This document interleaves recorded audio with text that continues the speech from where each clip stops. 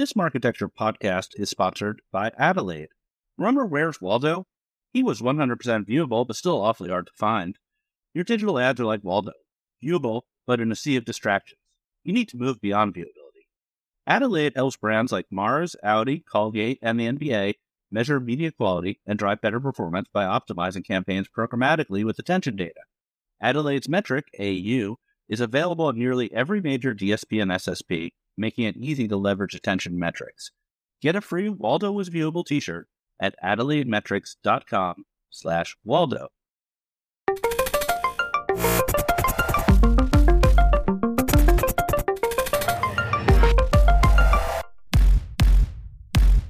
Welcome to the Marketecture Podcast. I'm Ari Paparo. I'm joined by Eric Franchi and our special guest today, George Ivie, CEO of Media Rating Council, not the Media Ratings Council, Media Rating, singular, Council.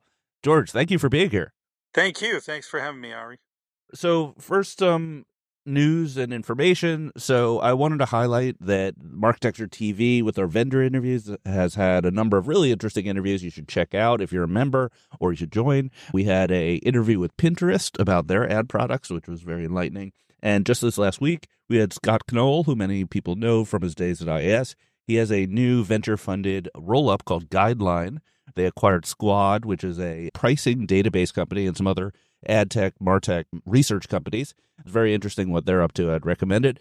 For those of you who are not aware of our publishing strategy, these audio-only interviews go live on our podcast feed every Monday, but they only stay there for a week. If you want to listen to the bulk of them, you have to become a member at Marketecture TV. All right, enough of the promo. George, let's talk about Media Rating Council. What do you do? I think everyone's sort of aware of you. I feel like I've been in ad tech for 20 years, and most of that time I've just been trying to convince you that my measurement was accurate. So tell us about your role and what you do, what the company does. Sure. Well, we sit in the middle of the ad research and measurement ecosystem. We're a small not-for-profit association, and all we do is concentrate on the accuracy and transparency of media measurement. And the way we do that is we set standards for how media should be measured of various types and various metrics. And then we conduct audits, very rigorous CPA audits of the companies that measure media to determine that they're in compliance with our standards. All of that is in an open process with the members of the MRC. We have about 175 member organizations. You would recognize almost all of them. And it's actually a growing group that's even more and more international in nature. And they convene around these audits and help us make decisions based on the CPA report about whether companies are in compliance and they merit accreditation. So that's basically what we do as an organization. We render the industry good housekeeping seal, really, which is our accreditation logo, around measurement, quality, and transparency. My understanding is you don't set the standards for how you should measure things, but then you audit that companies are meeting those standards. Well, we set standards for practices, controls, how metrics should be calculated. Very often, for example, we are the people responsible. You know, in the old days, Ari, when you and I used to work together, we set that viewable impression standard, and we told people very precisely what the parameters were around that viewable impression. And so we do become prescriptive with certain things, but we don't prescribe methodology, because tomorrow somebody might invent a new way to measure things, and we don't want to have a chilling effect on innovation, but we do want consistency in reporting and transparency in how certain things are calculated. And we all want these processes to be well controlled, have good internal controls around them. So let's talk about innovation. Suppose I came out tomorrow and said I had a new way of measuring ads. You know, attention, for example, is very popular, or carbon usage, very popular. How would I get MRC certification for something brand new? Well, if it's the case of, I can give you a very specific example. For example, Sure. we were approached by Double Verify, which is a vendor in the space, an ad verification vendor a lot of people know. And they had read our outcome measurement standard, a standard that we issued probably the most recent standard that we issued, maybe about less than a year ago or so. And they saw in there that we had codified an approach for measuring certain types of attention metrics. And they said, we'd like to do that. So can you audit us? And we want to seek accreditation for these attention metrics. They actually asked for accreditation. They formally documented with us what the metrics were. And then we agreed and we conducted an audit based on that content, that standard. And we were able to accredit this attention metric at Double Verify, but it's what's called a proxy metric. So it's not like eye tracking or some, let's say, biological metric, brain waves, galvanic skin response. There's a lot of ways of measuring, attention physically. But what Double Verify did was they had collected a number of passive metrics around ad consumption. Was your cursor being moved? Did you click on something, etc.? And they were able to say, well, we can gather some proxies that there is likely some attention there by a person. And they presented that. That was codified in our standard, and we were able to accredit it. And that's how the process worked after an audit. So you're not saying that they're right, that these things are good measurements. You're just saying that they're measuring them the way they say they measure them. Well, no, we do both. We make sure they're transparent and that they, do what they say they do, as you've phrased that, Ari. But we also look at things as to whether they're fit for purpose. So in this case, we actually believe that metric moves the ball.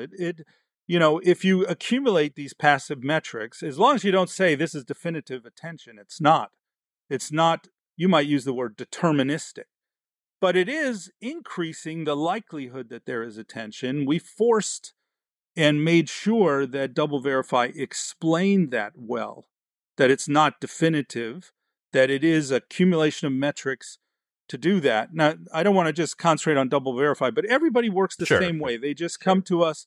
They make an application. We seek out whether we've standardized things around that. And if we have, we can execute an audit. And if we haven't, that's good messaging to us that maybe we need to set a standard and work on that. What's the VIG here? Like, if what do I have to pay you? What does it cost me? Like, because, sometimes I hear, and I hope you're not offended by this, George. Like, some people are like, oh my God, I have to do this MRC audit. Oh my God, this is going to be a real pain in the ass. I need to get my things together. I got to pay them a fee. George is going to show up at my office with a bunch of accountants, and it's going to be an issue. Yeah, so well, it doesn't turn on a dime. It's a big process. Let me just say, it's a rigorous. It's called an audit for a reason. Yeah, we audit for a reason. It's rigorous, and we audit some very high gravity things. There's billions of dollars traded on some of the things that we audit. Think about, we audit Google search. We audit, display and video 360. We audit Google ads. We audit Nielsen. We audit ComScore. These are very large syndicated processes for measuring that are used for transaction purposes. A lot of people trade on them. So this is not just, sprinkling spooky dust on something and saying it's okay. We audit it. We descend on these processes with CPAs based on an audit scope that we develop as an oversight organization. We review the CPA reports. Yes, we will descend on you with CPAs, and we'll do that. However, let me just address a couple of things you mentioned. Number one, the MRC makes no money on an audit. We don't charge a fee. We don't charge anything for an audit. The sole charge from MRC is CPA time. So we engage the CPAs, the MRC does. A CPA, we're talking about certified public accountants, not cost per action. Yes, they're bean counters. So we engage CPAs. They go out and they conduct the audit at our direction. It's rigorous. It's real testing. And they report back to our audit committee of our members, who then decide whether that product meets accreditation based on the compliance noted in the report. So we don't make a fee off of an audit. The CPAs charge time. And we audit things more intensely that have more gravity. We audit things less intensely that have less gravity. If they're a smaller product, if they're an emerging product, we don't have to necessarily audit them as hard as the Nielsen National Television Rating Service or ComScore, or you've got new people entering the fray, like a video amp that wants to compete with Nielsen. Well, we have to audit them on the same basis at Nielsen, because if they want to jump into the game with the big guys, they should have a good process. So that's how it works, basically. So you're teeing up one of the most interesting topics going on right now, which is this TV situation. So there's a JIC that we've talked about previously on this podcast, and the JIC is evaluating vendors, making recommendations, doing things like that. What is there a relationship between the MRC and the JIC, or should there be? We do different things, and right now we speak to the JIC. We especially speak to OpenAP, who's at the center of the JIC. It's a vendor at the center of the JIC. Because one of the things is OpenAP might be audited by MRC eventually, because they're creating a data accumulation process to give the data, first-party data from publishers to the measurers. That's not finalized or formalized yet, but we're in some discussions. But however, we don't participate on the JIC. What the JIC is doing is it's creating a system around the release of first-party data to measurement vendors. And it's different than it used to be, because this is actual first-party data coming in from streaming publishers, and that has privacy risks. And so if I'm going to turn my first-party data over to somebody, I should have some kind of program to understand how are they going to use it? What's the chain of custody of that data? What's the context that data is going to be presented in? If they're going to present it right next to YouTube, is it going to be differentiated? So they have certain objectives that they're putting forward with that JIC. MRC doesn't do that. MRC focuses on auditing and accrediting measurement methodologies. So we live in a world that's somewhat symbiotic with the JIC, but we're not part of the JIC. And one of the reasons why we're not part of the JIC is we might need to audit what the JIC pulls together as a data infrastructure to supply streaming. So we want to be independent from that process. Do you follow? Yeah, so you're letting things settle. The JIC will do what it does, and what comes out of that may require new standards and new audits. Yeah, and this is actually no different. So if you look at YouTube has a program, YTMP, BSRP or something. I might have the acronym wrong, but it's basically a business partner qualification program. If you're going to be using and have access to Google YouTube data as a third party, and you're going to go through ADH and get that data and process it, they want to qualify you. That's a certification by Google. That's no different than a JIC certification here. And by the way, that term JIC is thrown out, and I know they call themselves a JIC, but if you look at how JICs, what they are and how they operate, this is actually not a JIC that's been formed here. It's pronounced GIC, actually. So let's talk Nielsen. Funny. It's the 10th time I've told that joke, but I still think it's funny. I worked at Nielsen for an unpleasant 6 months. You work with Nielsen probably very often. I'm not going to ask you if it's pleasant or not, but I will ask. So this is the story I'm telling, which you tell me if I'm right or not. Like, how many tens of years ago, the MRC was essentially created at the behest of folks who felt like Nielsen was getting too powerful and needed some auditing. And now, 30, 40 years later, they lost their certification on some of their measurement. I think it was a local measurement, lost its certification. And it was a very much like you only had one job situation where, Nielsen is a measurement company and losing its certification was pretty embarrassing. Is that story true, or is that not what happened? Let me fill in a couple of things. MRC was formed because of some weird turns of events in the late 1950s. The most notable one, Ari, which you might remember, is a quiz show scandal that happened in the late 1950s, where large television companies... They did. They made a movie about it, but basically they were perpetuating contestants on the quiz show. They would win a lot of money. That would create audience buzz and increase their ratings, and they could charge more for their advertising. It was leaked in a really ugly public way in the New York Times one day. It caught the attention of the U.S. Congress, who said, why would somebody do that? And they started a 6-year investigation called the Harris Committee hearings. By the way, there were measurement services that went out of business at the time because during the hearing, the Congress found out, for example, they didn't gather data. It was just a bunch of old guys sitting around a table talking about which shows they liked best. It was fraud. So legitimate companies survived and they applied for accreditation. And there were 4 companies that applied for initial accreditation. And actually, Nielsen was one. And so MRC's been auditing Nielsen since 1964.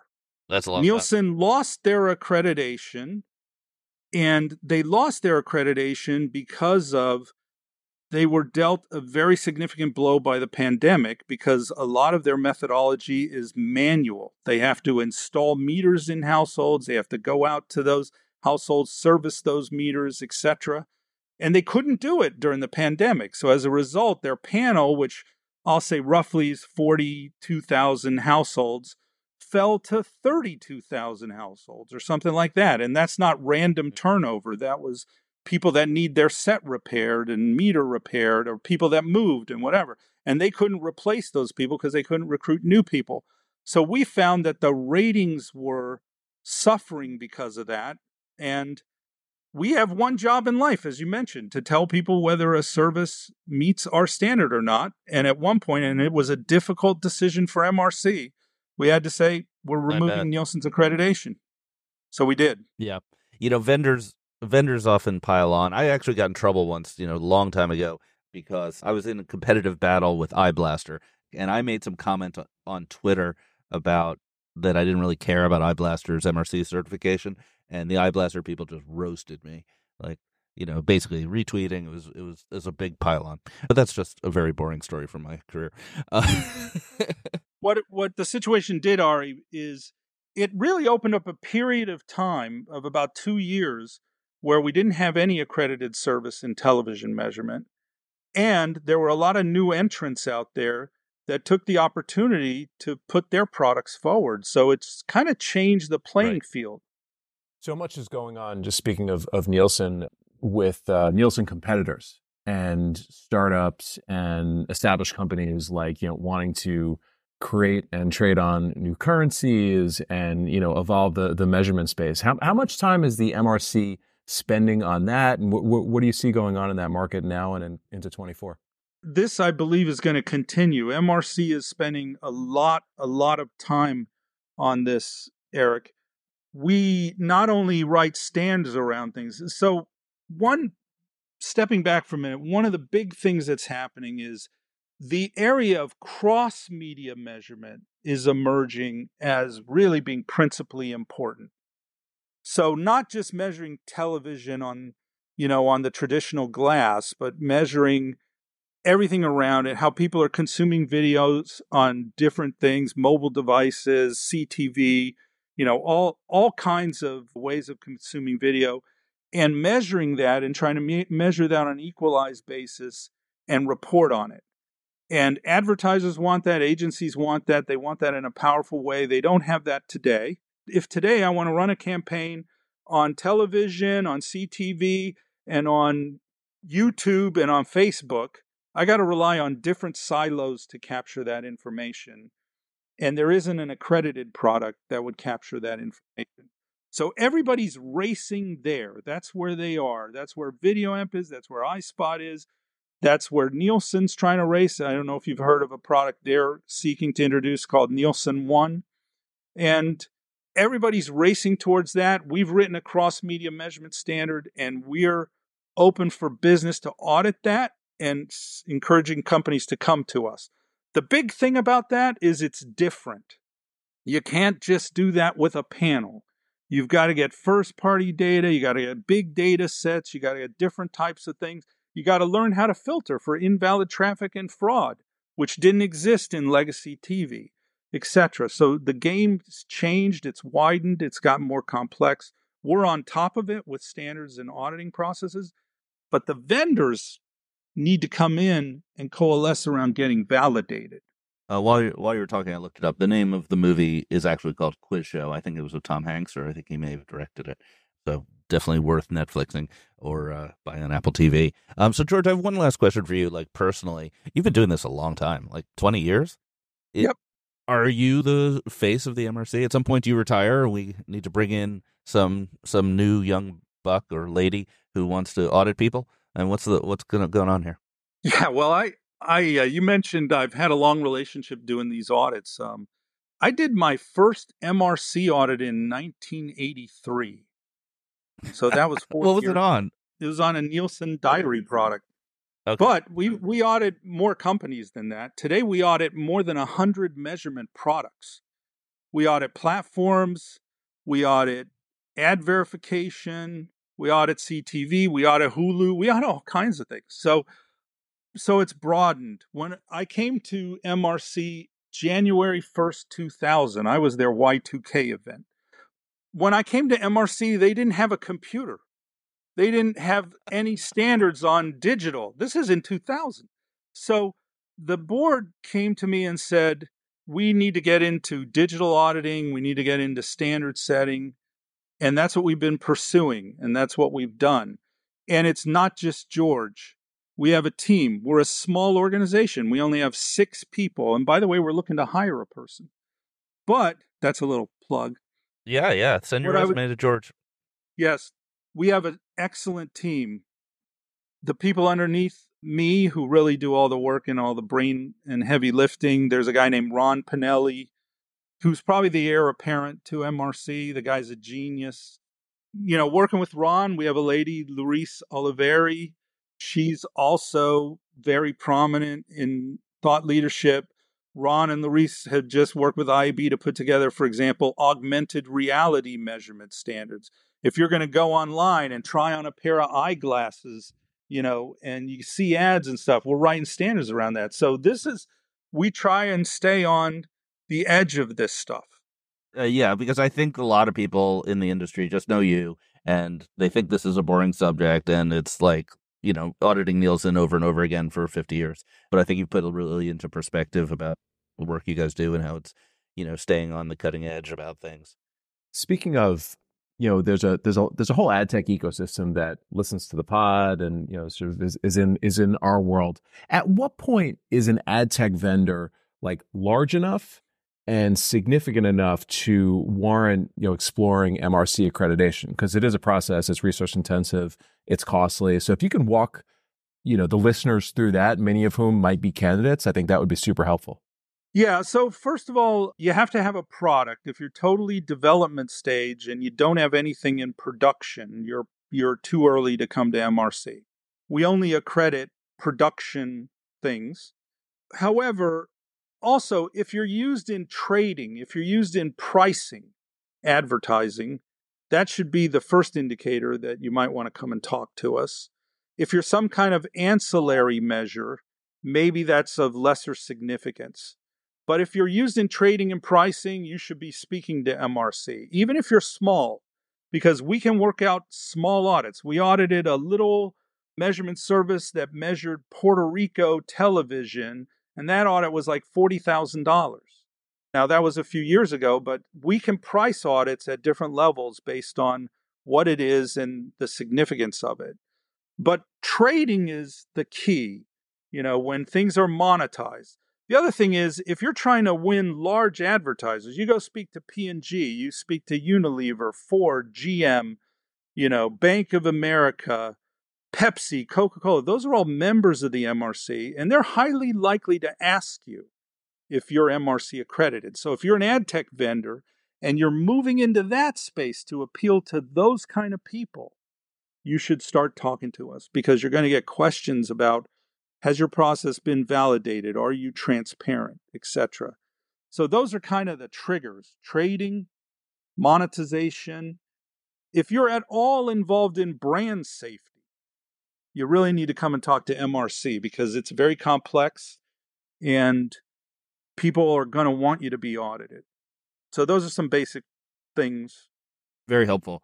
Well, let's take a quick break, and then we're going to come back and talk about a lot of news in the media world. This is a message from our sponsor. I'd like to introduce you to Publica by IAS, the award-winning CTV ad server trusted by some of the biggest streaming services and smart TV manufacturers globally. Publica helps a growing number of leading AVOD and FAST services to power their programmatic ad break decisioning via products including a unified auction, server-side ad insertion, and a demand-agnostic ad server built from the ground up around streaming. Head to getpublica.com to find out how they help CTV publishers to grow their advertising revenues and provide streaming audiences with linear-like TV ad break experiences. All right, we're back. So Blockbuster story came out this morning, just absolutely game-changing, in that Simomedia appears to have won its little spat with OpenX, and the OpenX TV product is no longer called TV Plus. It's called TV by OpenX. Game changer right there. My question to the OpenX management, and you can reach out to me as you'd like, what was wrong with TVX? It was right there. You got an X in your name. Just put it at the end of the TV. TVX. I don't know. TV by OpenX is the resolution of this major issue. Congrats to all involved. Congrats to all involved. As I said, when we first talked about this, the next step here would be extremely costly and painful litigation, and even blinking first is a win from my perspective. You don't want to go there. You just don't want to. Again, congrats. Last week we talked about X and their move to small business advertisers, and we had some really good conversations about how auctions might work, how they should lower their prices. This week there was a report in the Wall Street Journal that X is looking to partner with Pubmatic or Amazon as a way to spur this SMB sales. Previously, there was an announcement or some speculation that X was partnering with Google for demand. So Amazon kind of makes sense. I don't know if Amazon has previously partnered with anyone to make their ad tool compatible with other systems. I don't even know what ad tool they're talking about, if this is their product listing ads, or it's kind of unclear what that means. And Pubmatic is kind of a head scratcher as well. Eric, any thoughts on this? Anyone want to read the tea leaves on this? Yeah, the article is in the journal. There wasn't a lot of the original article in the journal. There wasn't a lot of specificity around these conversations or theories, particularly on the Pubmatic front. You could always imagine a scenario where there's ways to drive programmatic demand with a partner. I think the Amazon thing is interesting because Amazon has so many SMBs. So if you can figure out a way to unlock some of this, just like unsold supply, plug in Amazon SMBs, plug in, some of the commerce products, I think it would be interesting. But at the end of the day, I think there's a bigger issue here. And the guys from Market did a great job last week on articulating it, which is there needs to be a ad product that works. And that, is sort of engaging for SMBs and has the auction environment and all that stuff. I don't know if X can fully partner their way into this without some of these like foundational first principles things being addressed. George, you mentioned Google a number of times in this conversation. Are all of the major, what we would call walled gardens, audited? Does X and Snap and TikTok and all of those? I'll give you a brief rundown. Sure. We audit Google pretty extensively. We audit their measurements, their ad serving, their search. We audit YouTube brand safety. So there's a ton of audits that go on between us and Google. There's like more than 15 audits, I think, something like that. There's a lot of audits that go on between us and Meta. It's less than Google right now, but one thing is that Meta's really turned the corner with MRC. They're doing more and more, and they're working with us more and more positively. We used to have a very tense relationship with Meta. You can imagine when we did things like viewable impressions and you're cycling through the Meta news feed, you don't get that many viewable impressions because people go through that very quickly. So they were pretty combative with us at one point in time, but they've calmed down and have been working with us well. We audit Amazon. We audit quite a bit at Amazon in terms of their search and click counting and their sales functions through their platforms. Other platforms, we do less. Pinterest, Snapchat, we audit their basic impression measurements. We don't audit nothing at X. They've totally stepped away from our auditing. Nothing is audited at X. Interesting. And we've been begging TikTok to come forward for an audit for a few years. They also had nothing audited, but the good news there is recently they've been engaging in conversations with us and want to start some auditing. So that's a great move by them. And then one last thing I'll mention, because it's kind of B2B almost, we audit LinkedIn. So those are some of the key platforms. It seems to me like a pretty big mistake if you're a platform like X or TikTok to not at least get impression auditing, because ultimately you're billing people. You're sending bills I totally to agree. advertisers based on those numbers. A bunch of news stories that are more media-oriented than ad tech, but I think they're worth talking about. Shari Redstone is considering selling Paramount. So Paramount is, I'd say, probably the smallest of these large media companies. I don't have the numbers at my fingertips, but they're compared to Discovery and the other ones a bit smaller. They have the smallest streaming footprint. Paramount Plus is kind of at the bottom of the charts generally. And it could be interesting that they could be snapped up by somebody, Comcast, whoever, as part of that. There's also some really interesting insights from, I want to say, I'm trying to remember which newsletter I read it in, so I forget who was saying that the Discovery deal when they bought Warner Brothers has a 2-year lockup because of tax reasons. So once that's over, which is coming up relatively soon, that company can also do some interesting things that they're not allowed to do until 2 years goes by. Such as it's Brian Morrissey, but it might not have been. what can they do after the 2-year period is They over? could sell the company. They could split the company. Gotcha. They could, do a lot of financial maneuvering they're not allowed to do for tax reasons. Gotcha. What if Amazon bought Paramount? Because Paramount is smaller, right? But I think they've got like a good catalog, and there were some exclusives that basically you were boxed out unless you're a Paramount subscriber. So there's probably real value there. I mean, it seems to me that an Amazon or someone that's sort of like digital first and forward leaning, that could be super interesting. Yeah, I mean, Amazon got some antitrust scrutiny on the MGM deal, which was smaller. So the antitrust is always looming. But I do think a lot of these traditional media companies would be interesting for someone who's more digital first. Another media story, not sure if there's an ad tech angle here, is that Google lost its antitrust suit against Epic, the makers of Fortnite, and that antitrust suit was about the checkout process, the Google store, and requiring payments to go through them. Previously, Epic had lost a similar suit against Apple. This could potentially enable or require Google to have multiple payment options for apps. I think there is a little bit of an ad tech angle here around attribution. If you think about the way Apple has locked down attribution to using their SCAD network protocol, in this case, if you were using a different checkout vendor, potentially you could do closed loop attribution, and that could be a spur of some innovation if Apple was required to do this. I'm sort of speculating. This is one of those Eric Seufert questions where I just have to dial up the bat phone and find out how mobile advertising actually works by calling Eric. Interested in George's perspective. How do you think at all about mobile attribution and how Apple affected it? Did that take some people off the table for you in terms of audit and accuracy? It definitely takes people off the table. Things are getting way more complex. For example, we used to audit 4 location vendors. So people, companies that measure location of users on the internet, very widely used.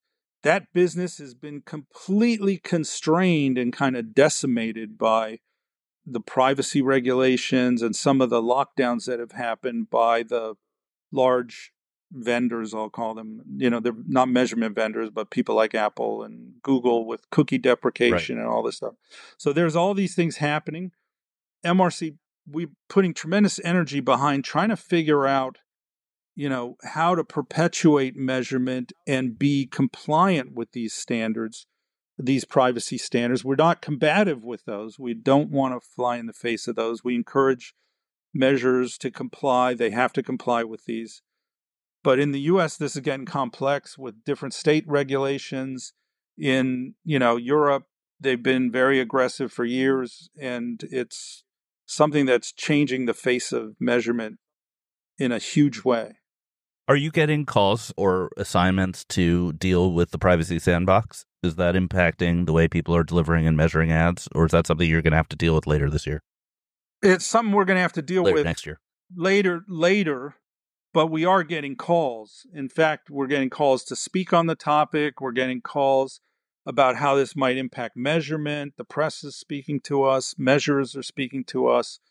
Strangely enough, some of the platforms are speaking to us because these platforms are so big They might have ad serving functions, and then they have other functions like, the face of their platform, UI and everything.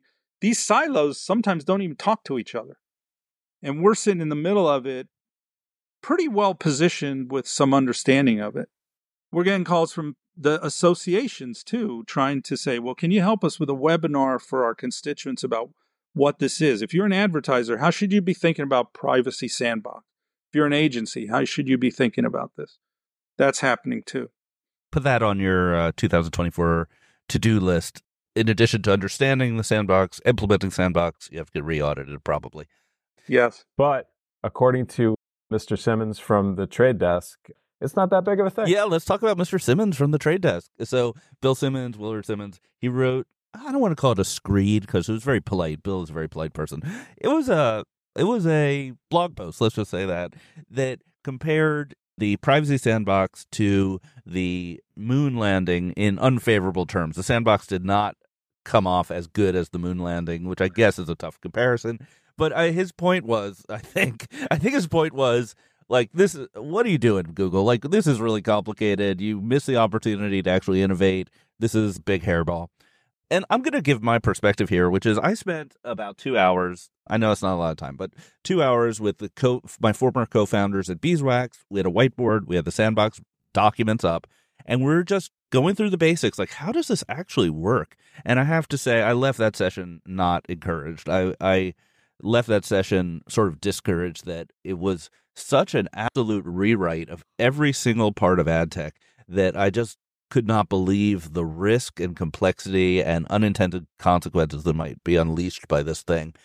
Now, I know other people have been testing it and love it, whatever, I get it, but I think we're on the cusp of a pretty big sandbox backlash occurring. I still think it will be rolled out on time. That's just the end of my little speech. Yeah, there's some chatter across X and LinkedIn about, is this signaling TTD, really not being supportive of Sandbox, which I think will be, the interesting thing to watch next year. I can't see it. I think on the one hand, I've been thinking, trying to game theory this thing out, which is, does the Sandbox really need the majority of the participants in the industry to accept it? Or could an individual company that accepts it and uses it just benefit on their own and everyone else can ignore it? And I think it is possible. I don't really believe they need widespread acceptance for it to actually happen. And there'll be sort of a cost to not accepting it because in certain scenarios, it produces a lot of lift, right? Retargeting being the most obvious one. The wild card is if the Competition Markets Authority in the UK listens to some of these complaints and blocks it or does something unusual, which is possible. Like, is this a conversation that you see entrepreneurs caring about? No, less on the startup side, more on, I think, scaled companies that are, I think, in that category of, hey, if we are the first one to adopt this and make this work for things like retargeting, we can get a real leg up against the competition. I think that's where a lot of the focus is. I would love to personally hear from any startups that are engaged in the sandbox. I think there are opportunities here, and I'm trying to figure them out.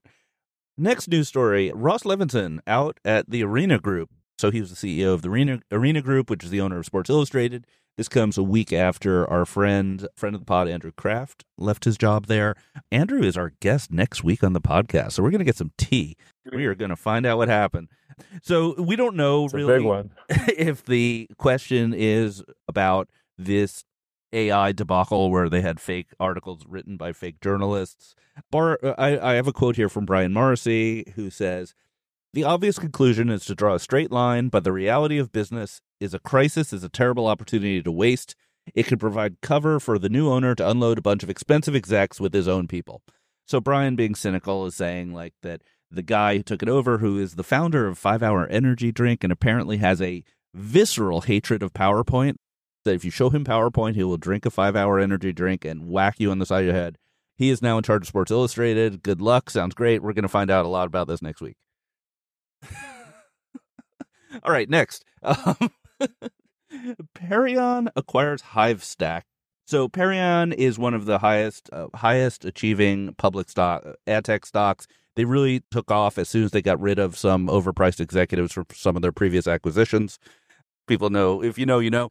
So Anyway, for $100 million, they bought a company called Hivestack based in Canada, 154 employees, and they do digital out-of-home advertising. Interesting that M&A is coming back, that digital out-of-home is coming back. Eric, you want to take a stab at thoughts on this? Yeah, sure. I mean, Perion is building, I think, a cool holdco almost of, on the surface, they're disparate assets, right? They've got Undertone, they've got a video business called VitaZoo, they've got a social platform, they've got a bunch of different assets that, you could be, sort of like operating on a standalone. But I think increasingly with assets like this, digital out of home, you can start to connect them to, other things, and you'll probably have some real synergies there from a client offering perspective. So they've been doing great. Eric, you wanted to talk about the Axel Springer deal? Do you want to? Yes. Yeah. I have to talk about AI every It's Eric's week, AI corner. We should have a little theme music. Please do. I love to hear what that music is. So there was an announcement, I think it was yesterday, where OpenAI for ChatGPT is going to start incorporating real-time and non-real-time results from the Axel Springer portfolio of companies within their search results.